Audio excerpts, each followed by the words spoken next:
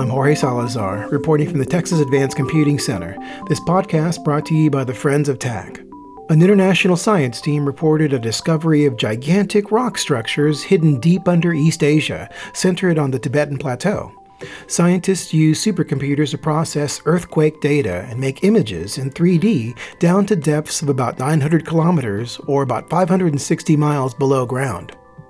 Scientists from China, Canada, and the U.S. worked together to publish their results March of 2015 in the American Geophysical Union Journal of Geophysical Research, Solid Earth. The study area is a hotspot for earthquakes, and it's surrounded by networks of seismographic stations, 1,869 stations in all.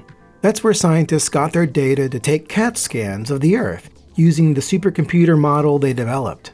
The science team says their research could potentially help discover hidden pockets of hydrocarbon resources like oil and gas. More broadly, they say their work will help explore the Earth hidden miles under East Asia and elsewhere. Here to talk more about the research is principal investigator and lead author Min Chen. Dr. Chen is a postdoctoral research associate in the Department of Earth Sciences at Rice University in Houston, Texas. There are quite a few main findings, but here are two highlights. We found that beneath the Tibetan Plateau, the world's largest and highest plateau, a continuous subvertical high-velocity structure extends down to the bottom of the transition zone at the depth of 660 kilometers. Three-dimensional geometry of the image, the high-velocity structure, depict the lithosphere beneath the plateau, which gives clues of the fate of the subducted oceanic and continental parts of the Indian plate under the Eurasian plate. On the other hand, we also found beneath the Hangei Dome an enigmatic intercontinental low-relief, high-elevation doming surface in central Mongolia, a lower mantle upwelling that holds the key to its surface topography. Study co-author Euro and Tromp also spoke with me by phone about the findings. Dr. Tromp is a professor of geosciences and applied and computational mathematics and the Blair Professor of Geology at Princeton University in New Jersey. So what we did here was we took a data set of about 220 or so earthquakes that occurred in Southeast Asia over the last 10 or 15 years, recorded by a fabulous new seismographic array that covers large portions of China called China Array, in addition to anything else that we could get our hands on, including data from Japan and elsewhere. And so we used that data to try and image the Earth's interior, and in this case that means the crust and the upper mantle below Southeast Asia, so that extends to a depth of about 700 kilometers or so. So what seismologists mean by imaging is they use the arrival times of seismic waves to try and make pictures of the Earth's interior, very much like a medical doctor would use a CAT scan to try and make a picture of the inside of your brain or your head, or an ultrasound to make an image of soft tissue in the human body. So we use very similar techniques to try and probe and map, if you will, the Earth's interior. The three-dimensional maps they developed show things that no one has seen before, colorful and detailed renderings of large-scale geological features hundreds of miles below ground. Yeah, what they mainly show are the variations in seismographic wave speed. So the waves travel through the Earth's interior with a certain speed, and as the properties of the material change, either because the rocks are hotter or colder, or because they have a different composition, waves travel with different speeds. And these very subtle percent level variations in wave speed can be mapped by looking at how long it takes a wave to travel from a particular earthquake to a particular seismographic station. So by doing this for many, many earthquakes and many, many stations, you can begin to map out where the Earth on average is a little bit faster or a little bit slower.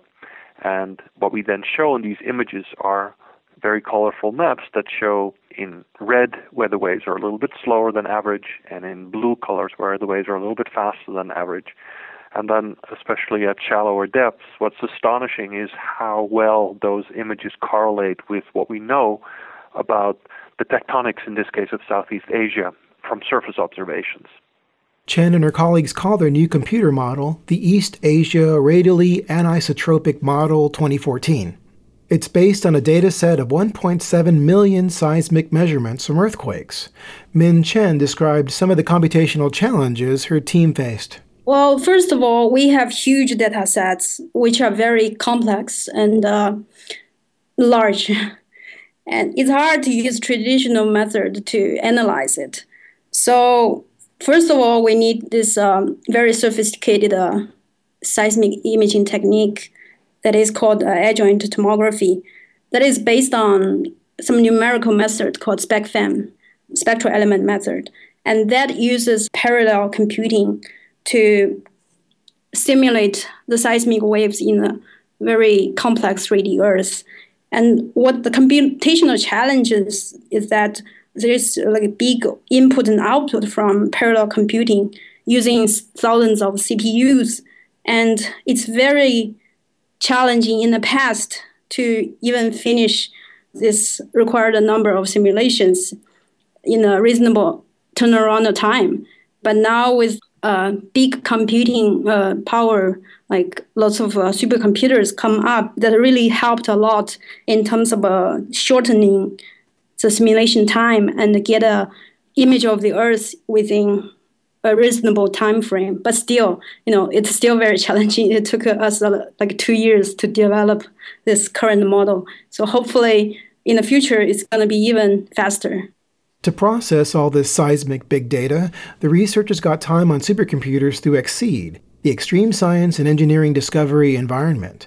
EXEED provides a single virtual system that scientists use to interactively share computing resources, data, and expertise. The National Science Foundation funds EXEED. I'm using a couple of supercomputers hosted by EXEED, Lone Star and Stampede, and all the modules that are loaded for compiling the code packages that I'm using. All told, Chen and her colleagues used over 8 million CPU hours on the Stampede and Lone Star supercomputers at the Texas Advanced Computing Center.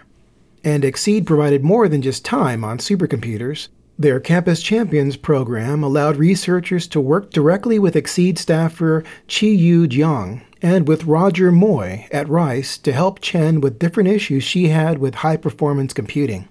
Once in a while, I need the help from the help desk to solve some problems with maybe file system and like code compiling problems, and they're really fast and helpful in terms of solving all these issues. They also maintain a pretty healthy file system in general that really make this work possible.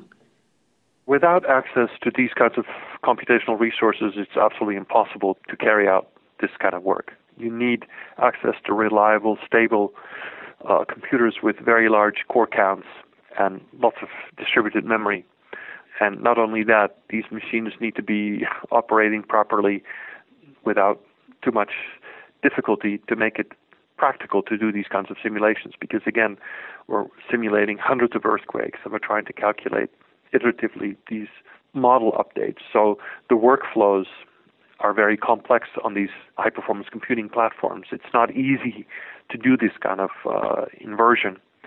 So these collaborations are really important. They cannot be done without the help and advice of the science and computational science experts at these supercomputing centers. The science team for this study included Min Chen and Fengling Niu of Rice University, Qingya Liu of the University of Toronto, Yuan Trump of Princeton University, and Xiufen Zheng of the Institute of Geophysics, China Earthquake Administration, Beijing, China. The National Science Foundation of U.S. provided the study funding. You've been listening to Min Chen of Rice University and Yuan Trump of Princeton University. For the Texas Advanced Computing Center, I'm Jorge Salazar.